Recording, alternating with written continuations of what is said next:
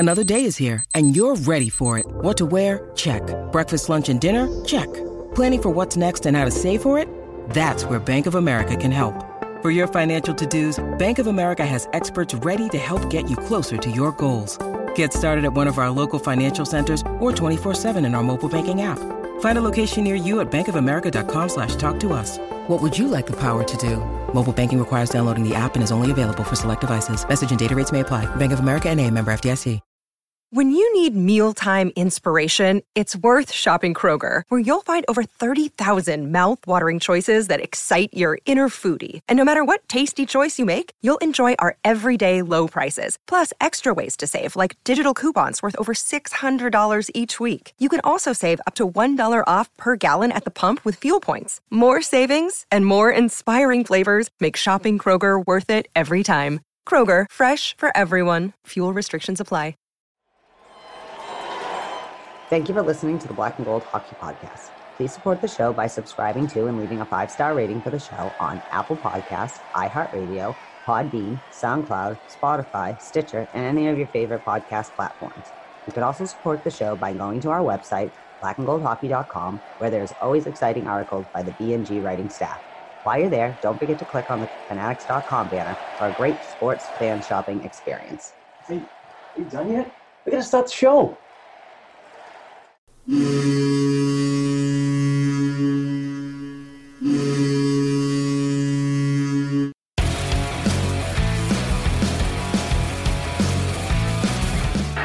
Orr, behind the net to Sanderson, Orr! Bobby Orr! Orr from the Boston Bruins! 30 seconds left in the period. The Bruins are shorthanded. Ray Bork. Ray Bork from the face-off circle to the right of Reggie Lettland, fired it down, and Whitmore blew it. Did he ever? Marshall to Bergeron on the drive, save, rebound, he's loose, saving kicks and loose. Bergeron scores! The Priest Bergeron with the point of the dagger in their throats. They ripped it out of Toronto's hands and killed the beast. The Boston Bruins have won it after being 3 down in the third.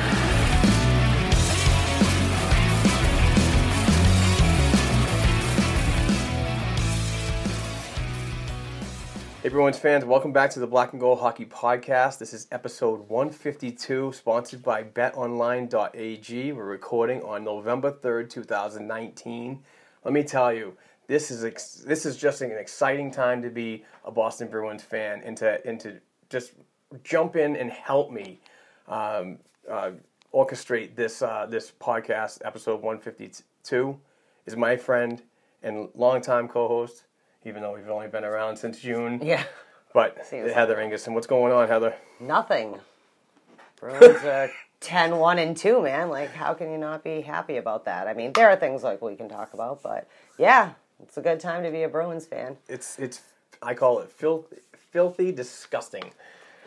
How this team is playing. That was a good October. We're not usually this good in October. 9-1-2 in October, and you kick off the November month with a decent win. We'll talk about that. We'll get to that right now. Let's just jump right into this episode. Last week's game action, it was 3 games, and some pretty, I thought, were going to be challenging games, except for the last one of the week for this Boston Bruins team that seemingly I've been waiting for them to really get a tough test, but obviously keeping the streak alive and everybody's point streak and going along is important. So jump right into the game on Sunday, October 27th, against the New York Rangers. Didn't start off very well, in my opinion.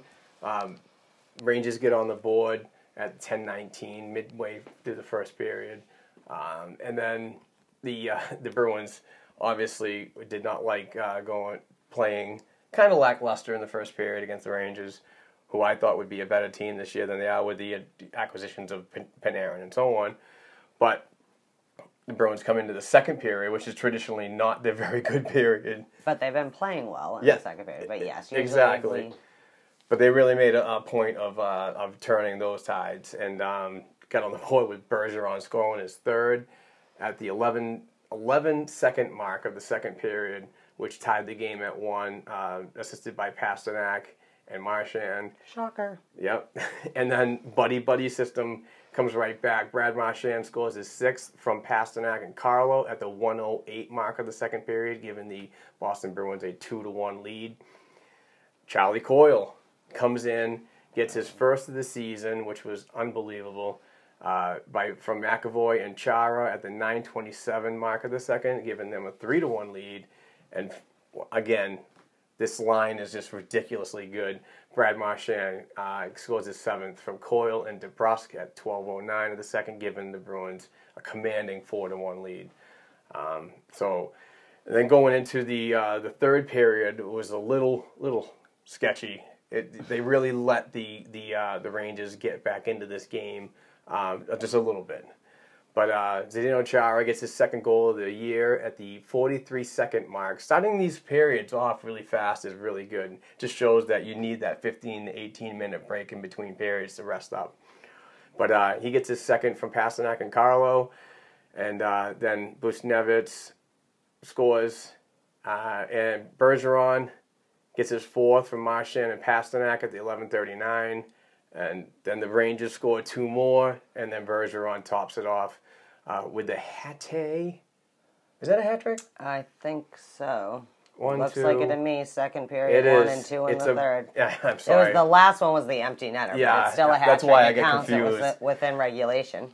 So he gets the hat trick in his 5th of the season from Marchand and Pasternak at the 19:15 mark of the third, topping off a 7-4 victory. Wow. A lot of weird things in this game. Henrik Lundqvist was terrible. Yeah, which is not usually he's not the problem. Right. He's the one, the saving grace of that team I love and the that backbone. No, he's a great goaltender. But no, it's good that the Bruins got off to this week with a huge win on Sunday. What did I write? Oh, I thought it was a good game, but I thought it was a tighter game than the score showed. Like, I agree with you. I feel like this week with the teams we played, the teams you thought weren't going to be as hard to play against actually turned out to be the bigger challenges for them. Yeah. Which is good because they need more. You can't just steamroll, although they've been steamrolling at home. I'm not going to lie. Yeah. But I do think it was thing. I do want to point out, though, because you could always bring up the 5-on-5, that 6 of the 7 goals were 5-on-5 goals. Yeah. Minus Bergeron's empty netter, which obviously the power play is our forte or whatever, but that's good. That kind of speaks that. And Yarrow, maybe not his best, but they've been so good. Like, the goaltending is hard to say that, but still, he let up. That's the game, like you said, it went back and forth. We stunk in the first 25 to 29, so. Mm-hmm. So, yeah, that's pretty good. So, those are the things that I wrote. Like, it was a lot tighter than if you didn't watch the game or a replay or something if you didn't see it. But that also shows you that, like everyone's been talking about, the Rangers, Jersey, teams like that, they have all the fixings to become a good team, just they're nowhere near there. Because there's a lot of teams that are supposed to be at the top that also look like the Rangers do right now. So, case in point, we'll talk about the Tuesday game. But, yeah, that's what it was good that there was 5-on-5 scoring. Yes, it was versus the Rangers. But still, the Rangers, like, they have some good people. They just aren't playing well at all. So, that's all I have to say about the Rangers game. An important note that I just saw on Yes, NHL.com was Charlie Coyle given a little more of a leadership role in this game when it comes to minutes. He had a total time of 20 minutes on ice, and that was a minute 48 of power play time and 2:46 of shorthanded time. And by far, I mean, Bergeron had 18:08, so that I don't know if that is a relevant stat at all, but I think to me it shows that how much importance he is on this team and his puck possession skills, for that matter. He averages somewhere between like 16 and 20. It depends on the situation. Well, obviously, like this game, there wasn't a lot of power play time. Oh, that was something else I wanted to bring up. Marchand has got a lot of penalties this week. Like, I get you getting a lot of points too, buddy, but there's a fine line between good Marshy and bad Marshy, and I just don't want you to cross that line. Yeah, absolutely. Except for on Tuesday. Everybody lost their minds on Tuesday. So we love the get in your face action and so on, but when it requires that you go to the box and your skill is not on the ice, that's an issue. Like the Rangers might not be playing their best, but you don't want to keep letting them go on the power play either because although we've been sick on the PK. Right. All right, keep going. So that's that. Rangers beat you. Done. That was on the road at Madison Square Garden. So we move on to Tuesday, October 29th. The Boston Bruins were at TD Garden hosting the San Jose Sharks. And San Jose's not been doing very well at all this year. Very sad to see with all that talent on that team. I know you're going to hit on a number sooner or later. But the special night, it was Hockey Fights Cancer. We'll talk about a very special person later on in our topic agenda. But we'll hit on that because that's just an unbelievable thing. But the Boston Bruins stay at TD at home, and they continue their hot streak at home, getting two on the board in the first period from 2 goals from David Pastrnak scores his 12th from Bergeron at the 7:49 mark of the first period. David Krejci returns to the lineup, gets his out first at the 17:51 mark from Krug and Marchand.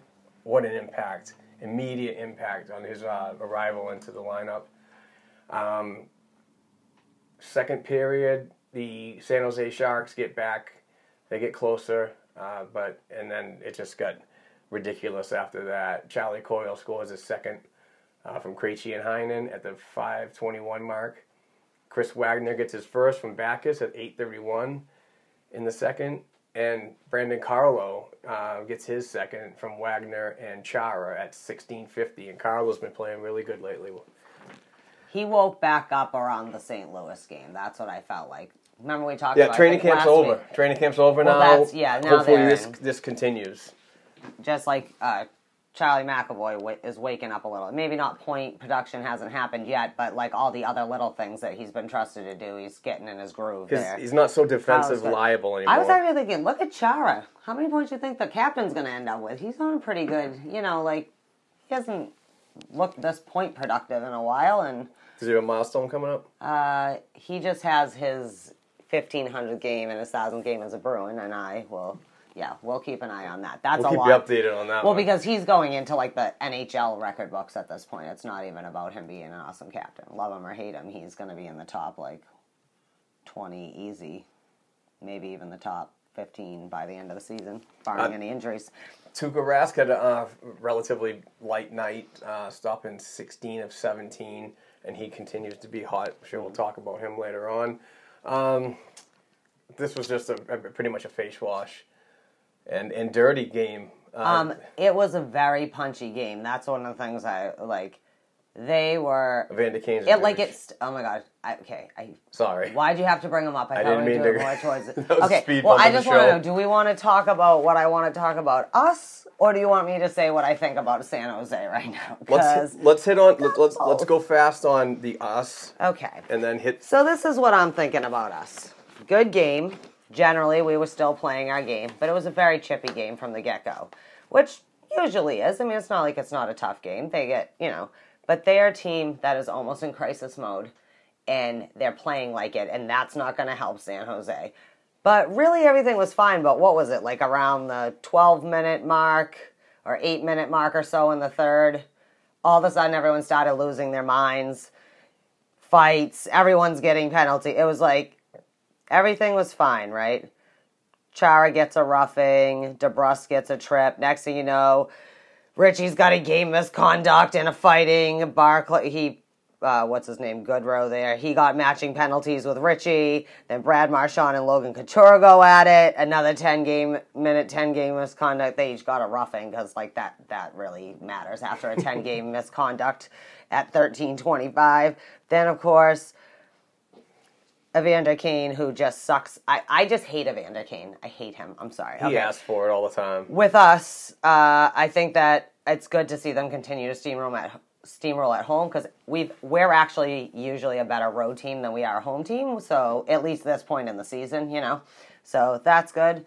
And I think it's good with the secondary scoring keeps on. Like you can see it from bottom to top, goalie to top line, the production line. That's right, trademark it. But yeah, I just think that Krejci, I think even if he's as powerful as he is, just what he does skill-wise, I think his presence just I feel like it takes the pressure off of Patrice Bergeron. It takes the pressure off of all those people who have to slot where they're not necessarily their most comfortable. Just all of that. And I mean, he had a good production day, though. Nice to have you back.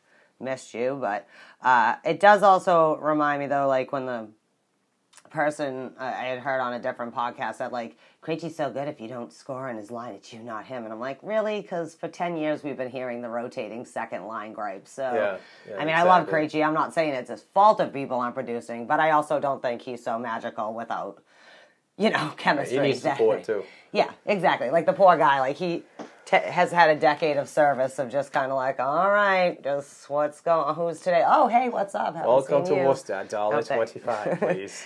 All right, so that's all I really How about have the bad? on that. All right, I think the thing with the bad with us was how we let the Sharks' frustration draw. Instead of having matching penalties, we should have been on the power play about a bazillion times. But instead, we lost our heads too, and that's not good either. You never want your whole, you don't want everyone kicked out of the game in the last 10 minutes of the game, because that game was not... Three players on the bench, I counted? Yeah, it's it was... Not a good look. It was messy. Also, though, I mostly want to focus on the Sharks right now. Let's hear it. First of all, Evander Kane is disgusting. I don't know him, okay? And just so you know, when I voice my opinion, everyone, to be fair, I don't know these people. When I speak of them, I speak of who I see represented as they represent themselves, as their organization, their place. I've never heard anyone say they like playing with Evander Kane. Oh, gee, yeah. When people say Kaner, they're not talking about him. They're talking about the other Kane. You know what I'm saying? He asks for it all the time. I hated him when he was on him and I just, too much ego, but too much douchebaggery on that end, even when he was young. And Evander Kane has just got worse and worse. He gets suspended. He's not a good person. He's the way I hate a Claude Lemieux, and I hate a Matt Cook, and those type of human beings. He's a reflection of Brad Marchand in the playing sense, not the douchebaggery. Right. You think Marchand's a technically douchebag. douchebaggery is there too, but this is Evander Kane's two MOs. We're showing our bias. I'm the victim, or draw 10-minute game misconduct kind of shit. He's just not well behaved. You can't train certain people, and he won't. I just don't feel like he could be the type of person that could be a good teammate and not. No matter how he is. He's like how PK Subban used to be, right? You have all this talent. Why do you have to be a dick? Yeah. But then he grew up, and he's not as douchey now, right? Evander Kane hasn't grown up. He's had a lot more time than PK Subban to learn that lesson, and I just don't like him as a human. Not that he was the only one misbehaving, but I said, I did not like that we lost our minds. Also, I'd like to say, San Jose, as your goaltending is kind of rough and ugly. Sorry, our backup is better than your starter. Maybe you shouldn't have paid $31.5+ million to 6 players that aren't helping your, no offense, Martin Jones, mediocre goaltender. Yeah. Or, ironically, obviously, because 4 of those 6 players are some of the best, quote-unquote, the best, quote-unquote, defensemen in hockey, maybe they should do their fucking job instead of everybody losing their shit. Although Brett Burns, you did get a power play goal, got the only goal for your team, so I don't know if that makes you the Norris winner or whatever, but get it together, dude. Whatever is San Jose, how did you fall apart that bad over the DeBoer is not fired by now. That's what I'm saying, is everyone's job is up at stake. By trade deadline, coach is going to be gone, half of you are going to be gone. Patrick Marleau's not magic. You can't make it all come back together. Also, this is why you don't just trade your captain just to trade your captain. The morale is not good in San Jose right now. Not. And before you all jump into the Pacific Ocean, I think it's important that you have a team dinner or something and discuss about how to fix it. It worked for St. Louis. They won a Stanley Cup. Maybe that will help you win a Stanley Cup, but sorry, Jumbo Joe, it's not looking like you're going to get one last run at it. Do you think that was his last in Boston? I say probably, because the running joke in my head is who will retire first, Joe Thornton or Patrick Marleau. Or Zdeno Chara. Oh, yeah. But I think we might see it one more time. It's hard to say, though, because San Jose is a hot mess. Like, he might get traded in 2 weeks. I don't know what's going on. Or he might get so frustrated that he just I'm wants sorry to to rant, but, like, that game, for us, I thought we played all right, but then once everyone started losing their heads, like, you can't get like that. You can't be the instigator. It's like, I want you guys to I want you to be stand-up teammates, but I also don't want, just because the other team is having a full breakdown on the other side of the ice and the way they start conducting business doesn't give you liberty to also shame on the refs, because it starts with them. They should have never let people keep snipping at each other until it blew up, because once it blew up, like I said, it like steamrolled. It was like everything was all right. It was like a kind of a bitchy kind of game, and then all of a sudden it just woo. Well, it's because my opinion about that game, I think that we had the lead and it was a slap in San Jose's face, so they took advantage of that and they brought it back to us. So if we can't beat you on the scoreboard, we'll beat you up. As frustrated teams do.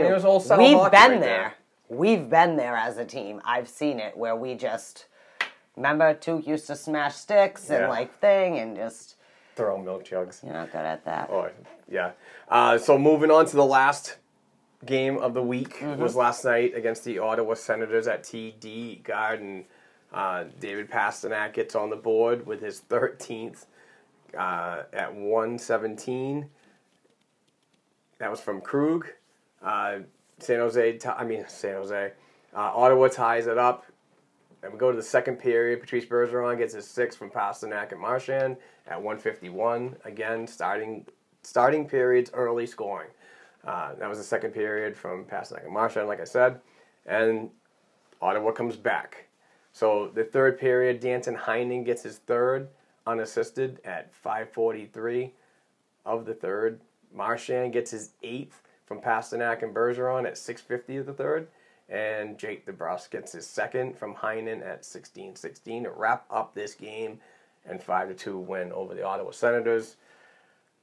Tuukka Rask had 30 saves on 32 shots, and he continues to be absolutely red hot. The best goaltender in the league right now, according to numbers, not wins.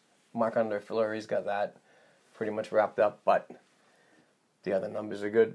It was 9 for 9 on the power play. That's good. Yeah. Yeah, I mean, Tuukka, they're awesome. I mean, I don't know. It's weird. This is a Bruins podcast, so of course we're like, we love the Bruins, but no, really, everyone else is starting to love the Bruins too. Well, they hate them, but they also love them. They're starting to be a little jealous of, everything. They're good. We're trucking. They are, and that's the thing. And I just want everyone to know, I am a realist. I by no means think that, well, I hope, like I said, there's nothing I hate more than trying to avoid the President's Trophy. Who wants to be number 2? I do, because number 1 never wins in the National Hockey League. So, good point. Yeah, it's like too good to be, it's starting to feel too good to be true to me, and this makes me nervous that things will come up. But I'm going to try to be optimistic, kind of against my better nature, but things are looking good, like it's easy to just say, yes, Pasta's going to get 50. Well, he may very good. He's definitely getting like 112 points. But like I said, I don't want to be the Tampa Bay of last year. We are already the Boston Bruins of last year. It's hard enough being that pressure. We can't be us losing to St. Louis and then becoming the next Tampa. I can't handle that. But the good news is they're steady enough that normally on the flip side, we play so crappy at the beginning of the year that we're all like biting our nails from January to March 1st or whatever. So waiting to see what happens at the trade, like begging and hoping things will work out. But we're looking pretty solid, and they're just warming up. And just warming up, great segue, by the way. We got to get to an ad read. And then after that, we'll talk about the upcoming games. Because if you want to place a bet on the upcoming games. Yeah, we'll get back to that. Pass the bet. So, yeah, just get on to betonline.ag. The Boston Bruins are a month into their 2019-20 regular season. The New England Patriots are halfway through their 2019 football regular season, and the Boston Celtics just started their 2019-20 campaign, so placing a wager on any professional sport in Boston has never been more exciting than with the great folks at betonline.ag.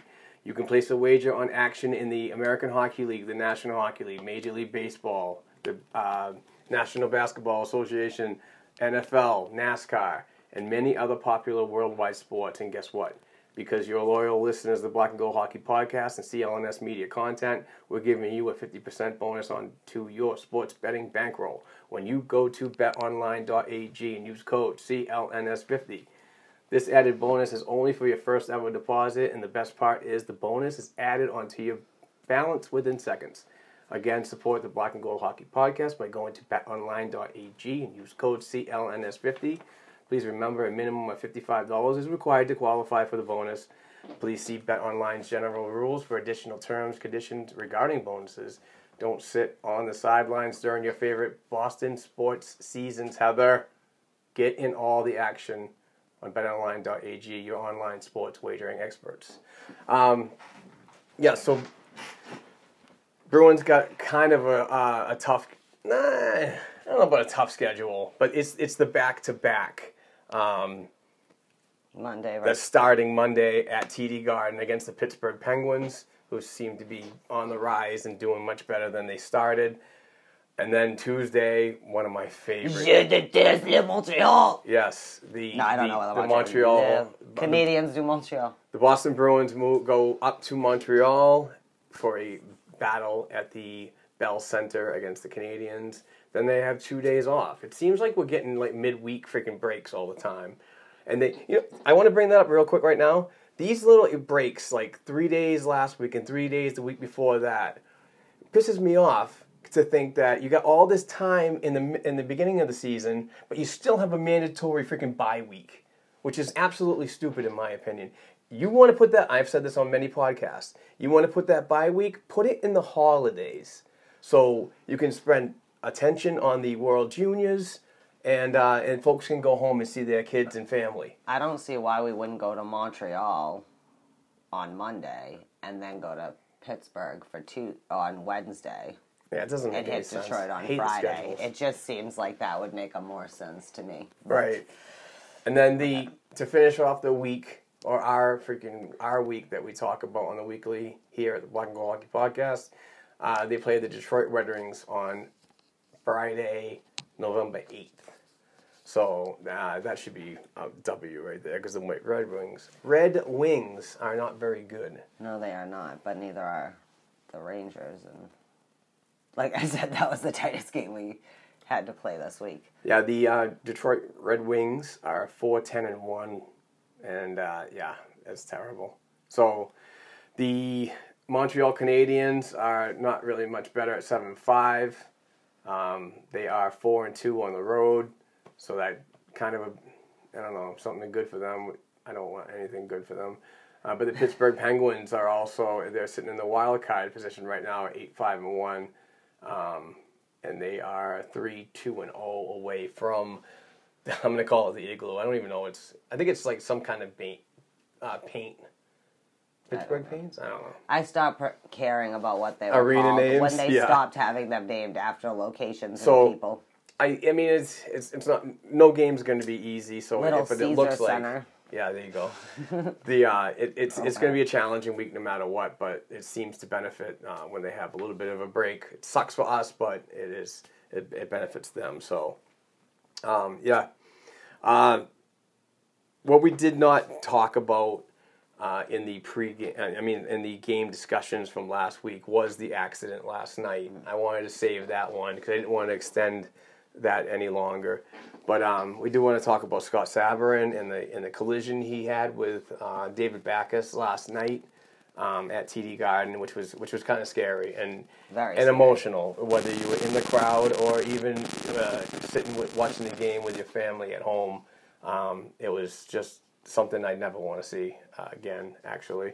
But it was just one of those. I mean, Scott Sabourin was coming through center ice, finishing a check on David Backes, and unfortunately, the collision, it looked like they knocked their heads together, and Sabourin kind of went out of it at that moment, and then hit the ice. So, obviously, thoughts and prayers to him. He did tweet or send a picture out of his stitches and his face. His face is all messed up. It looks like his teeth are kind of broken up, but he seemed to look like in somewhat happy, spirits and excite, and sent a message to say that he's looking forward to getting back and recovering. So that's a positive sign. But damn, that was just it was scary. Yeah. That's just like I was saying before. It's a healthy reminder what happens when you put two strong, solid, grown men on ice and they smash into each other. And it was nothing at fault. He was going to check Backus. Backus braced, and just the way they collided when they hit each other at the high speeds in which they do travel. Yep. It just, I feel, and same thing, David Backus. I mean, whether he might not also be under, whatever, upper body injury, but I think mostly he just needed a break, and I can understand why he couldn't get back. You know what I mean? You very rarely do you see both teams standing over by a stretcher. Usually when you're waiting to see what happens, like I said, everyone kneels respectfully and you wait and you let the other team, maybe the captain or somebody, or maybe the, player like Backus would be over there. But last night it was scary. The whole arena, everyone at home. It was dead quiet. So much respect. And absolutely. I didn't want to not mention David Backus and his role in this collision and what he did, or took. His head got rattled, obviously, whether it be an emotional thing because of what happened, or it physically got rattled because of his past history. So thoughts go out to him and his family, obviously. But what got me about the whole thing when Backus was, after it happened, was the immediate response to the bench, which was awesome, waving emergency staff over, because he knew that once he looked at him, he's like, Scott needs help. He went to skate and they saw him from the other side. Just like, hey, get over here. But as the players were around Sabourin and just there, both benches cleared, which is a class act moment, just to think the best for him and what happened. But to see Backus on one knee, and it looked like he was like dry heaving. You know what I mean? When I get nervous, when I was playing goal, it's a stale air on the mask, which sucked anyway. But hey, on ice, it's just sometimes things happen, and he took it, to heart, which was as a human being, man, that's touching. Well, like you said, I mean, he too smashed himself pretty good, but also just being rattled by the moment. Everyone was rattled, so I mean. It's good that Sabourin was, he has movement in his extremity and everything. He's apparently sending out, I mean, obviously he's injured currently, but it's official good that word. He seems to be in better spirits, and he's not paralyzed or anything, and if he's concussed, it's totally understandable, everything else, but I'm just glad to see that he is up and communicating on his own volition. And as we record this on November 3rd, there's no report on Backus. So, no pictures or anything like that. I'm sure something will come out later on, possibly even tomorrow when doctors really get involved with the, later on injuries and so on. And if he's in concussion protocol, there's 7 days right there. We got to keep an eye on him. So, hopefully both parties are good and because that's the other thing, is that if he was indeed feeling like his puke, that can be nerves or that can be a sign of concussion. Your head, I've gotten them. Yeah, you know what I mean? So, so I would not doubt if he's not whatever upper body, which is, they have to say something to pull a player out of the game. Right. Whatever that means, whether it's physical or just at that moment, like you said, he needed to step off the ice because he just didn't have the right mind frame to continue, you know what I mean? Yep. And safely finish the game or whatever. I just hope they're both all right, because that was scary for anybody to watch, but it is a healthy reminder of how fast this game is. Yeah, and how it's crazy. People think about football, but hockey players are the same size as some football players, and they're solid and they're moving fast, flying. Even the kids, you see them at the rink. It's crazy. Anybody who doesn't believe hockey is a faster game now needs to go to their local youth rink and watch how the 8-year-olds who play hockey skate now. It's a totally different. There's a lot of people with disabilities that can't just go out and find a job. So we set out to create a business to fill those needs, one stick at a time. The Store Next Door Gift Shop is a Yarmouth-based manufacturer and retail outlet store. So we make great ideas that any of our employees come up with, and we reuse and recycle as much as possible. Our most popular item is probably our hockey furniture. We take broken hockey sticks and turn them into different products. We go through a lot of hockey sticks. A whole lot. Considering that it's only been a year and we're shipping internationally, I think that's been a huge success. Most people's reactions are, wow, you do this here? We don't accept can't here. Everyone here learns in different ways, but we want to give everybody every opportunity to find exactly what works for them. There's nothing better than when a customer buys something and then one of our employees say, I made that. They have meaningful lives and build things they can be proud of and get a paycheck for it. I'm Amy Acker, and we change lives one job at a time.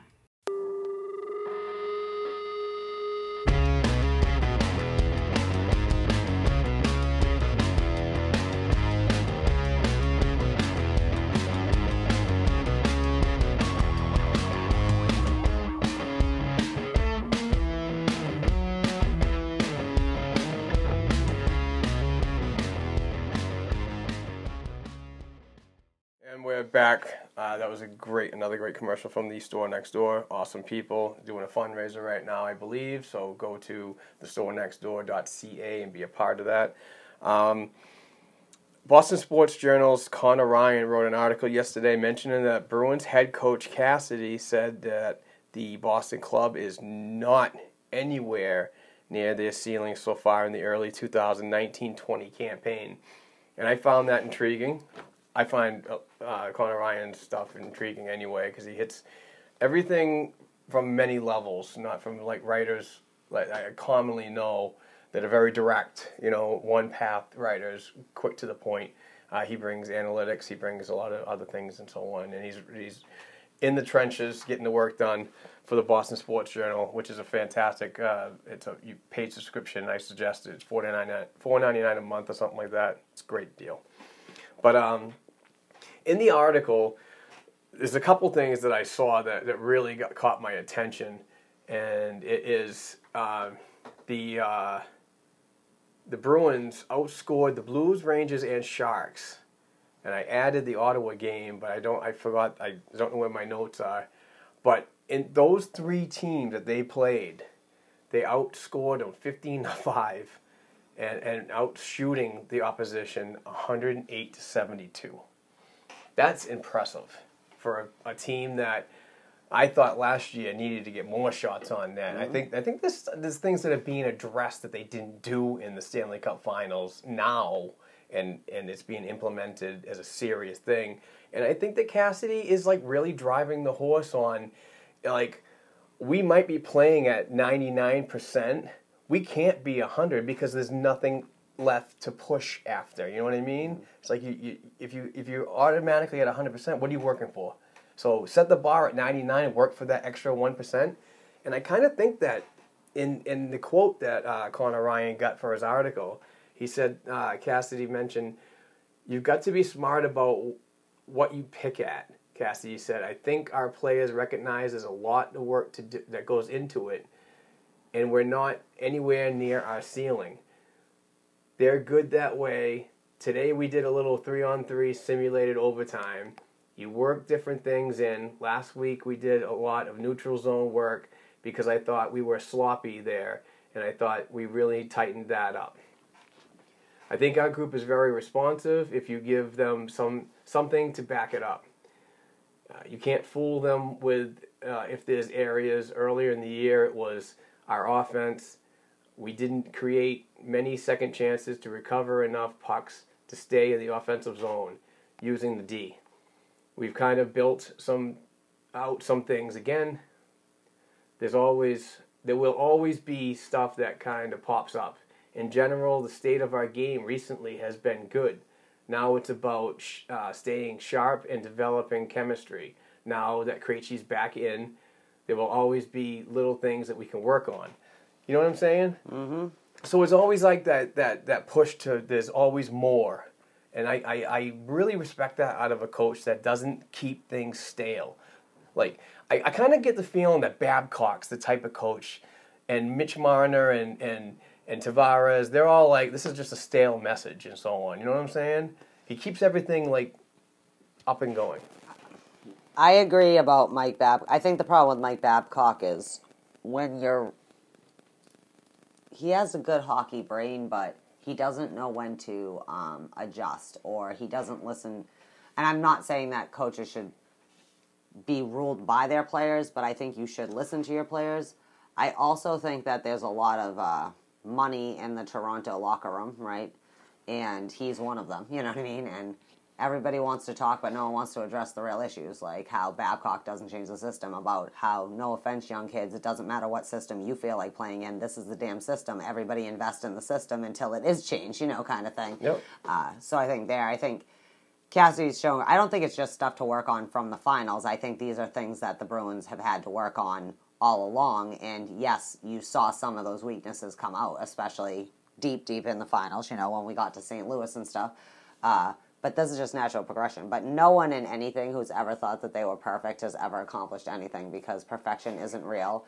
And if you're not pushing yourself, everybody needs a goal or a dream, right? You can have your dream that is kind of unattainable, but you still need a goal. It can be a short-term goal, like we're playing better 5-on-5, and that's happening. It can be a long-term goal about which passes to throw when, because you can't just give them away in the neutral zone because you're feeling kind of, you don't want to make those decisions in the moment, or you think that you're throwing better, faster passes than you are, and you're getting caught up every time. Change it up. So for me, I think it's just part of long-term growth of any team. Because I don't really think the Bruins aren't playing like they're not the team that they are. You know what I mean? Like, you can see them improving, but they're pretty much where they should be, considering they were Eastern Conference champions. And even though, yes, Tampa Bay, whatever path, oh God, shut up, it doesn't matter. You can have the easiest path and still not win, right? We did it, but you can also win, and we could have, but we didn't because of, I don't know, fatigue and not working together that last thing. Yeah, falling apart. But I think this is just a natural progression of the Bruins. I think that they're working on all those things that we complain about 90% of the year. It's just they worked on them, and they had the chance to implement some of those too deeper into last year and work on things that they were seeing. So, I mean, we've said this since the first, the season started, and we podcast saying, like, they look like they walked out in June and then walked back in October, and I'm pleasantly surprised at how solid that means, because every team gets rust, and they had shorter off season. All the two teams that play the longest always have that extra rust, but it's nice that everybody's on the same board, though, because, I think that's Toronto's biggest thing. I think the young kids think because of their name and their money and their skill level that means that they should, all of a sudden just be winning, and the truth is that, Babcock might be batshit crazy at times, but Babcock still knows how to win games and championships, and if they could find a happy medium between doing it the new way and Babcock's way, they actually might get out. Yeah. But please don't let us. We're first in the Atlantic, yay, because I don't want to play Toronto in the first round. I'm sick of them. Sorry.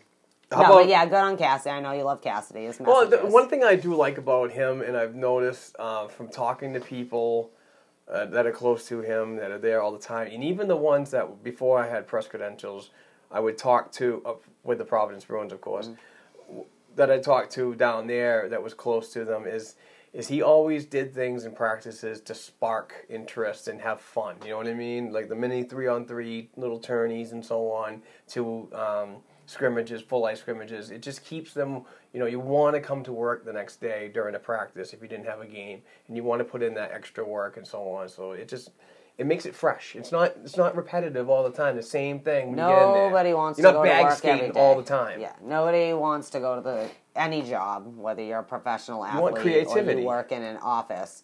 You need to break it up. So, in an office setting, maybe your job is you're doing data entry all day, but they have little birthday celebrations, and let people bring in cake and take a half hour take an extra half hour break and let everyone enjoy a cupcake and celebrate someone's birth of their baby. Or they buy them one of those desks that you can stand up and move the body around.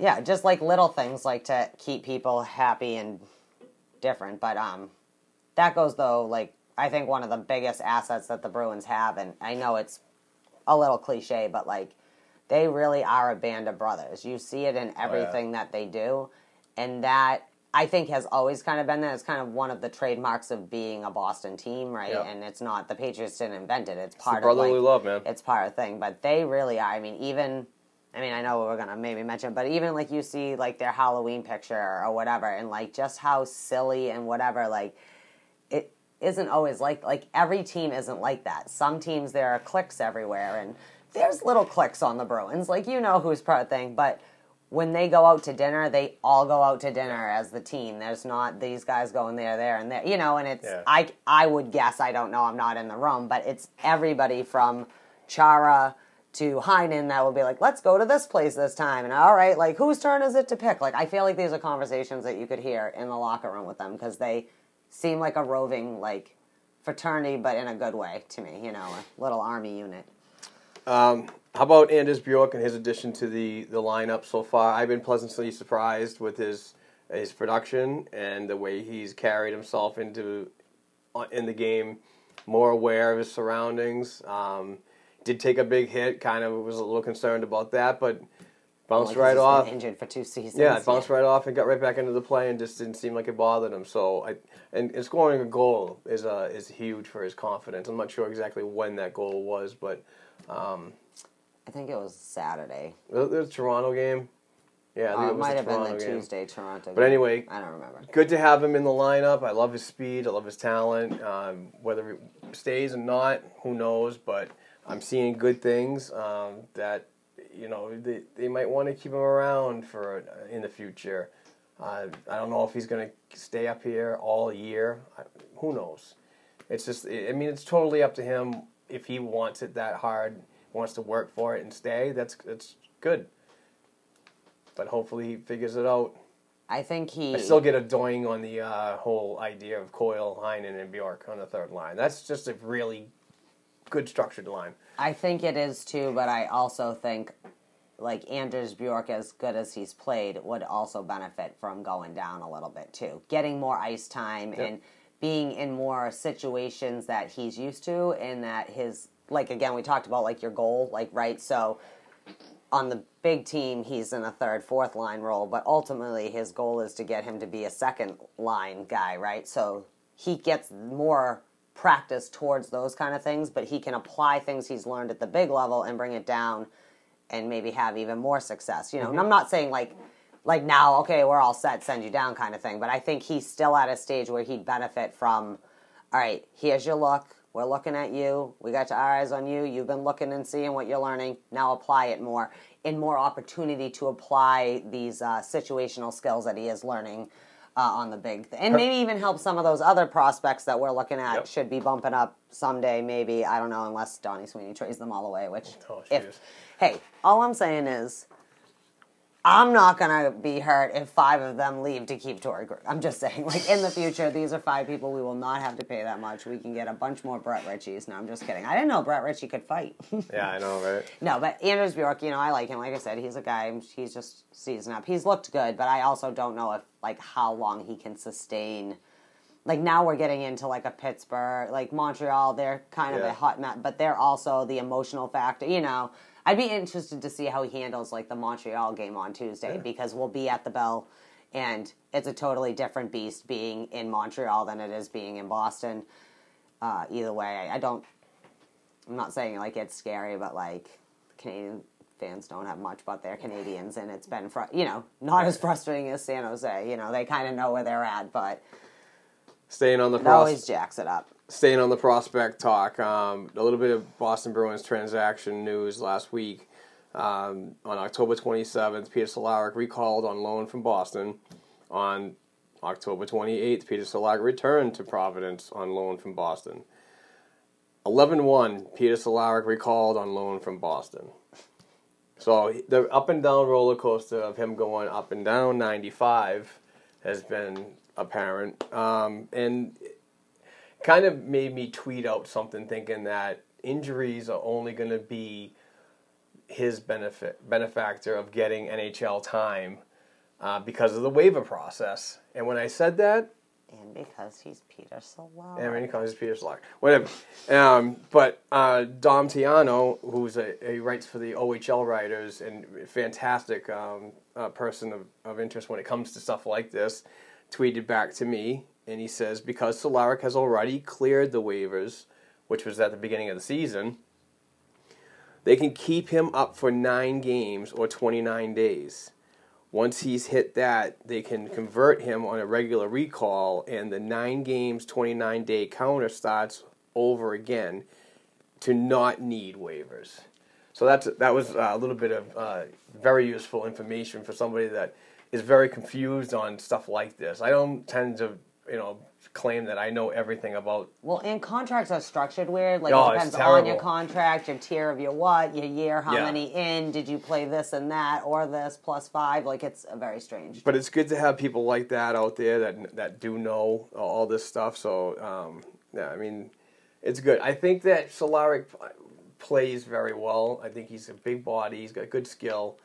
But with the depth, I just don't see it. I don't see it in the future. I think that he might even be somebody that could be traded as a leverage piece. I mean, even Zach Senyshyn, how much as I really hate saying that, he might even be a leverage piece too, because they're on expiring deals. So, who knows? I mean, the depth is overpassing certain players. You've had your chance, and Solaric has had his chance a lot of times. He's had plenty of He's had chances. more chances than anybody else, but because he's I believe a versatile forward, he can play the left side and the right side, whereas Zach Senyshyn's more one-dimensional right winger. Listen, this kid wasn't doing what anybody wanted him to do. Like, I'm not saying he's not trying. I'm not obviously judging him in this manner. What I'm saying is that Peter Solaric does not fit in the system in this organization, and everyone that came behind Peter Solaric is about to pass Peter Solaric. So can we just let it go? I felt the same way about, like, how I said with, like, JFK. Maybe he's some just kid and he needs to work out some of the stuff. Cool. And he went home or whatever. Yeah, but he got one game. Right. But that's what I'm saying is, why do we only give that dude the one game? I just mean generally. I think, and this goes back to the discussion, everyone puts all these expectations on kids until you actually see what they can do, and that's not fair to them to develop to be the player you think they should be, because they probably can be that player, but they might not be quite there yet, But that's my whole point, is why does he get one chance, yet Peter Solaric gets a million chances to still not know how to not turn the puck over and things like that? Like, that's ridiculous to me. It's valid. And it's not because I don't think Peter Solaric is a decent hockey player. I just think he would benefit to go somewhere else. And he probably would fit better somewhere else. And there are plenty of teams out there that could use a Peter Solaric versatility on their team. And that's just me. Like, see you later. Like, not against him, but just enough's enough. If we're really going to stop pulling some of these kids up, why does it have to keep being this guy that hasn't worked up on any of the other times? Right. Valid point. A little bit of breaking news from blackandgoldhockey.com writer Max Mainville. Sabarin is being released today, fractured nose. Okay. Great news. That's good. So thanks, Max, for that. Appreciate that, Thanks, sir. Max. Yeah, so that's... Good. Yeah. Heal quickly, please. And you want to talk about the article on Ty Anderson? Okay. The numbers? Sure. Sorry, am I going out of order here? No, I don't Okay. care what order. We're near the end. This is the time where our brains start floating around anyways. So Ty Anderson, who's a local Bruins writer around here. Really good scribe. Yeah, I like Ty Anderson, right on. He wrote an article, I don't know what the name was, like 10 numbers that'll shock you. What is it? 10 numbers for an outstanding October for the Bruins. And he basically kind of broke down the Bruins with 10 different, like, kind of number sets.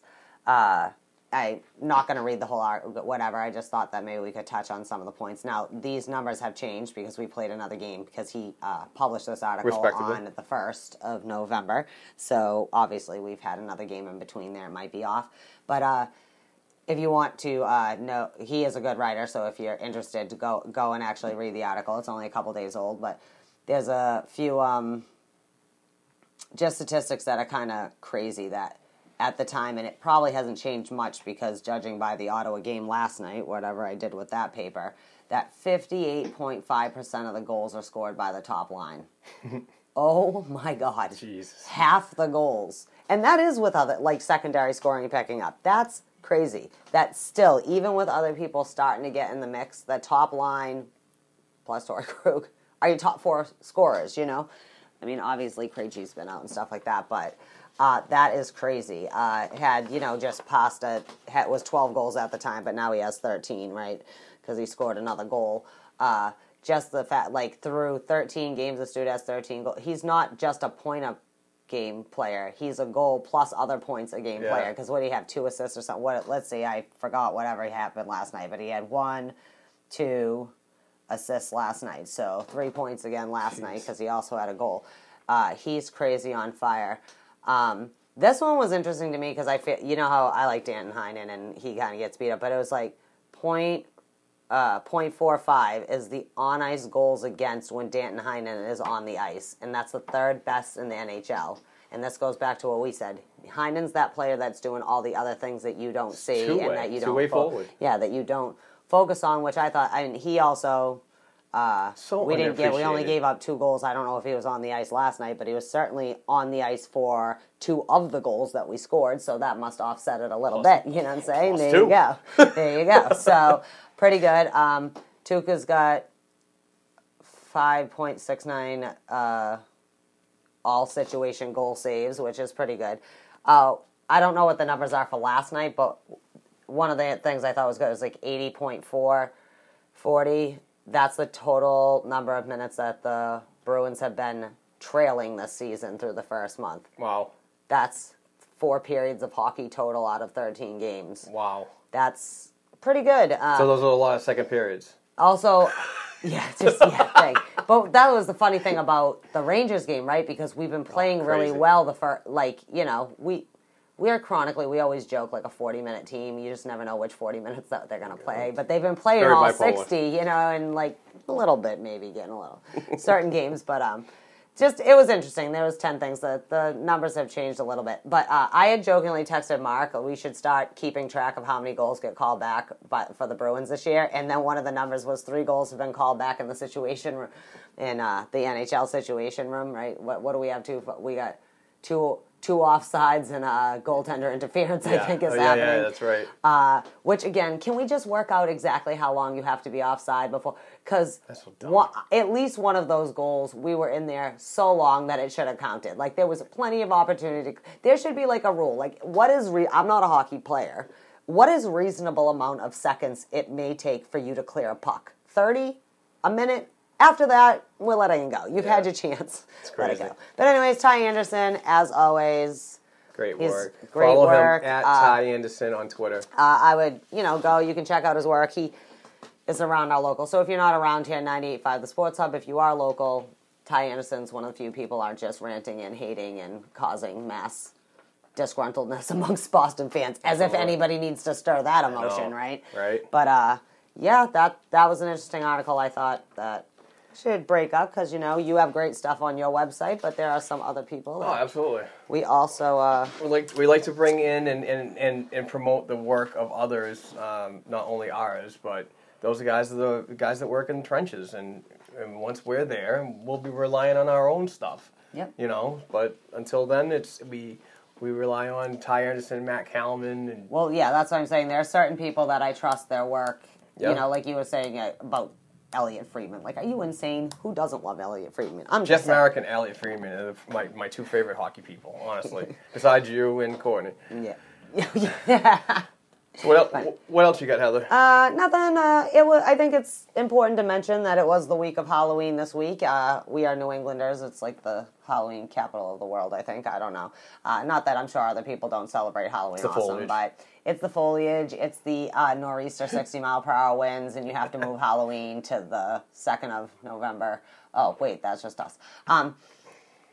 So it was like a good week. So this goes back to just how awesome these boys are. So we talked about, the organization. All organizations do it, but the Bruins are particularly good at it. And I think kind of led the way in the beginning of how organizations should reinvest in their community. And now it's a big thing through all the league, which is great because all these teams rely on their fans and their communities and in which that they are. But so the boys paid their annual visit to the Children's Hospital in Boston, and they dressed up as the Toy Story 4 figures. And did you see the picture? Oh my God, there's something about seeing grown men dressed as, like, Toy Story 4 and just how great, like, even if, like, you're that kid that's a little too old, quote-unquote, this and that, just seeing how silly it must be to see Patrice Bergeron walk in. Well, like I heard that he was told to wear that from his kids. Yeah. And then for the children at the hospital, but he was also told to keep that on so the kids could enjoy it at home. So he wore that all day. Well, that's a committed dad and player. Producer Bergeron, class act, sir. Yeah, so Bergie was dressed up as Buzz Lightyear. So after 20 years plus, Buzz Lightyear still reigns supreme or whatever. Danton Heinen looks so weird being Woody. Oh, my God, yeah. Danton Heinen was Woody. Charlie McAvoy dressed up like one of the aliens. Brandon Carlo and Pasto dressed up as Rex and the Pig, respectively. Tori Krug was Mr. Potato Head. Charlie Coyle was Jesse, the girl's sheriff or whatever. Krejci was there. Like, it was a good time, and the kids seemed to have fun. What about Matt Grislick and Connor Clifton? Oh, yeah. Those. Well, that was where we were going to get. Jack and Brick. Right, so we were going to get to that. So not only did the boys celebrate. No, don't be sorry. That's what right. we're literally moving on to. We're recapping the Halloween week. Oh, okay. So the boys visited, I don't know, it was Monday or Tuesday, but then like Wednesday or something, they must have had a party, and Zdeno Chara. What? Oh, I thought that was all the same thing. No. Oh, okay. No, they were Toy Story 4 at the Children's Hospital. And then they had their own Halloween party in Captain Z. I love how it says Z Chara, Boston, Mass. It's just funny, honest. I don't have the instant, but as you see the thing. So posted some pics, and they were all Halloweened out. Bergeron and his wife were Wayne and Garth. Oh. We had Jack and Brick. That was Connor Clifton and Matt Grislick. Was hilarious. McAvoy and a few other people with a Joker. Krejci looked like a banana, I'm not sure. My favorite, though, was Tuukka Rask's Wonder Woman. Like, it's just because all the haters out there. I knew he was a little girl. And not only that, but it's just I don't think that people like. I feel like the people from the North Country get confused with the Russians. Like, the Russians, they're very serious because they're Russian. It's like British people aren't, like, they're funny, but they're funny in a different way, right? But I feel like the Finns and the Swedes and stuff, they're more fun than people think. But because they hold their mannerisms like the Russians, they think. And that's not to say the Russians. I'm sure Russians are fun huge, too. Like metal fan. You see him like headbanging in a oh my God! rubber And his story with him with his little girls and their blonde hair, and just like it's so funny to see them in the role. But anyways, they were having fun, and this goes back to the Band of Brothers thing because when the goaltender, whatever thing, and is dressed as Wonder Woman, solid choice. I too love Wonder Woman. I wonder if he's old enough to remember when Linda Gray was Wonder Woman, as I am. And this week, Greg Wazinski, another great writer, ESPN.com. I think fantastic we can't podcast. Say enough about their on the ESPN on Ice. ESPN on the Ice with Emily Kaplan. Yep, I love you, Emily Kaplan. You're awesome. Good balance with him. But they do the power rankings, the 1 through 31 teams or whatever. Eventually, we'll have 32. I don't like odd numbers, so okay. But Bruins were ranked 1, the funny part about the article is that they also described each team as something monster, like some kind of monster. And the Bruins were ranked number 1 as the Thing, and this is what he had written about that: the most frightening creature in the universe because it can adapt to anything. The Bruins defend better than almost anyone with Patrice Bergeron, that defense, and an elite goal tandem. They can score at will too, with a burgeoning superstar in Pasternak and Brad Marchand. Shoot at them, rough them up, hit them, and blow with a blowtorch. It doesn't matter. If you're both on the ice, only one of you will be surviving. And I just thought that was funny. But there's some of the other ones, like the Capitals were like Godzilla. They were number 3. The Avalanche was like from the Ring. The Blair Witch for Carolina. Like, it's just, I just thought it was funny. They had to put some thought into it. But I agree. We are the best right now. I love power rankings when the Bruins are doing good. No, it was weird, though. I heard, I think it was Pierre Maguire when he was on the skate pod, and he said something about, he's got Colorado's back because he doesn't feel like, people know how good of a team they are. I'm like, are you kidding me? Colorado is everyone's baby darling right now. They're the new Tampa Bay of, I love you too much. Again, not because Colorado doesn't warrant it, but I just thought that was funny. I wanted to share. And, again, ESPN does care about hockey, or at least Greg Wyshynski does.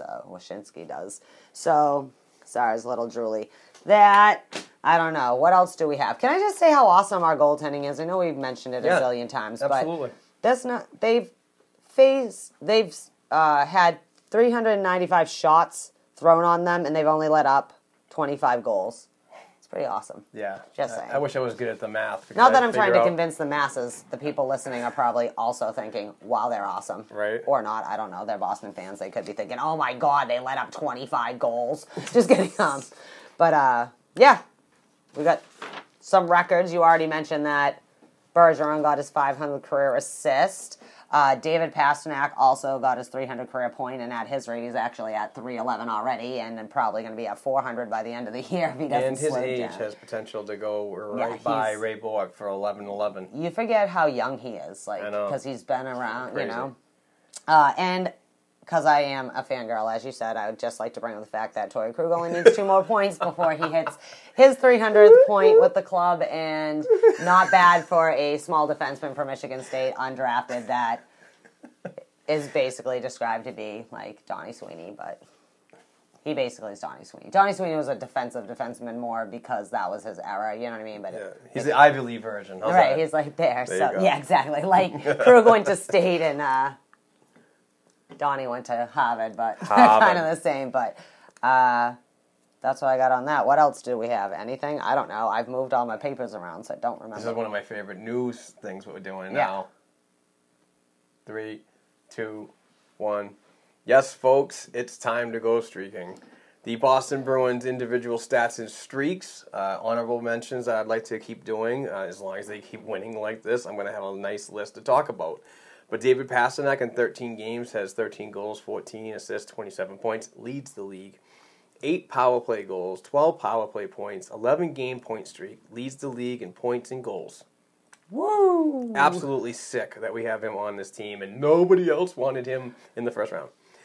Brad Marsh, he got overpassed by many teams. And I heard on one podcast that I cannot remember that one scout that was at the draft table while he was getting drafted absolutely pulled a nutty when the Bruins selected him because he was advocating for that guy. Yeah, and it was earlier in the round. Oh yeah, but what's up, guys? Just Brad Marchand in 13 goals has 8 goals, 15 assists, 23 points, and is on a 12-game point streak. Leads league in plus minus with plus 11. That's awesome. Patrice Bergeron, 13 games played, 6 goals, 8 assists, 14 points. He's on a 3-game point streak, as Heather said, 500 career assists the other night. Fangirl. Torrey Krug in 13 games has 1 goal, 9 assists, 10 points, and he's on a 2-game point streak. Danton Heinen, welcome to the streaking crew. Frank the Tank will be very happy to have this guy, one of the best two-way forwards when it comes to numbers, as Ty Anderson pointed out in his article we just talked about. 13 games played. He's got 3 goals, 3 assists, 6 points, and he's on a 2-game point streak. Go Dan. Also, I just wanted to touch on what Heather talked about earlier. Fangirl. No, I'm just kidding. when she talked about the numbers, but Tuukka Rask in 8 games is 7-0-1, a 1.49 goals against average, a .94 save percentage. He's on a 7. Is that right, or is that 8 now? I think it might be 8-game winning streak, and leads the league in shutouts with 2.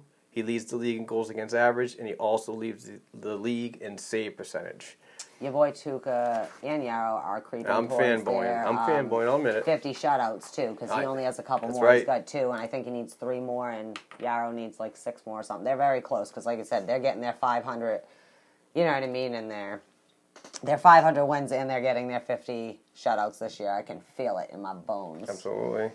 And to pretty much wrap up this the program, obviously, Heather, thank you so much for your contributions this week. It's a lot of fun as usual. Can't wait to do it next week. We'll have to talk about a schedule because I might be in Providence next Sunday, which is good because the Boston Bruins are not playing on Saturday, so it might be an opportunity if available. Yeah. But I'll let you know. Let me check the Hockey Mom schedule. There you go. Absolutely. Just, have your people call my people. All that means is just I got to We'll negotiate. When the game is. That's all that means. Okay, go. But anyway, it is time of the show to honor our favorite fans and loyal listeners that financially contribute to the show and help us cut the cost of operating the podcast and the website. But shout out to Chirpy Lockett. I believe, I want to say that's a girl. Hope so. But congratulations on the win, on the T-shirt. I'll be in touch soon. I still have to get in touch with Mark. He's out of the country, so I'm going to have to coordinate our efforts on that one. But congratulations, Chirpy. And to what happened? Just go. Keep going. I was going to end.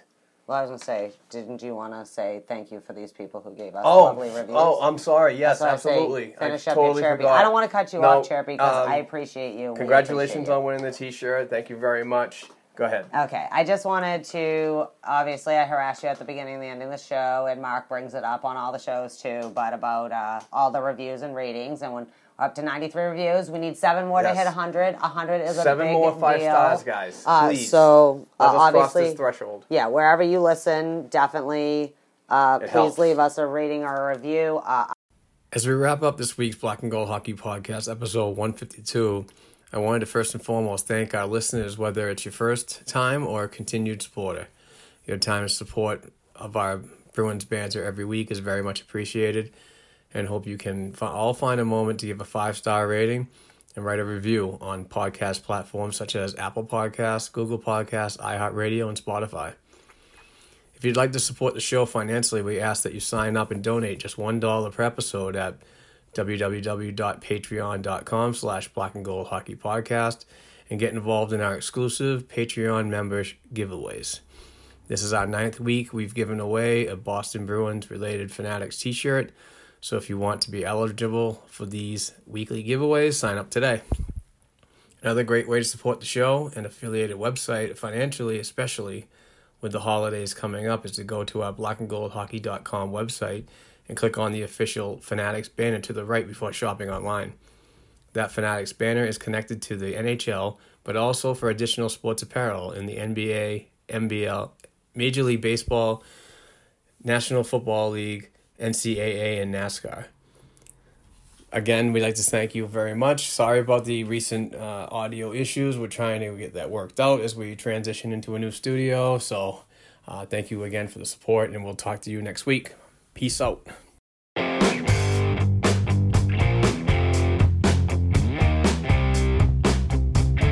Thanks again for listening to and supporting Black and Gold Hockey Podcast. Please share the show with your friends and family, and don't forget to subscribe to and leave a 5-star rating for the show on your favorite podcast platforms such as Apple Podcasts, iHeartRadio, Spotify, and SoundCloud.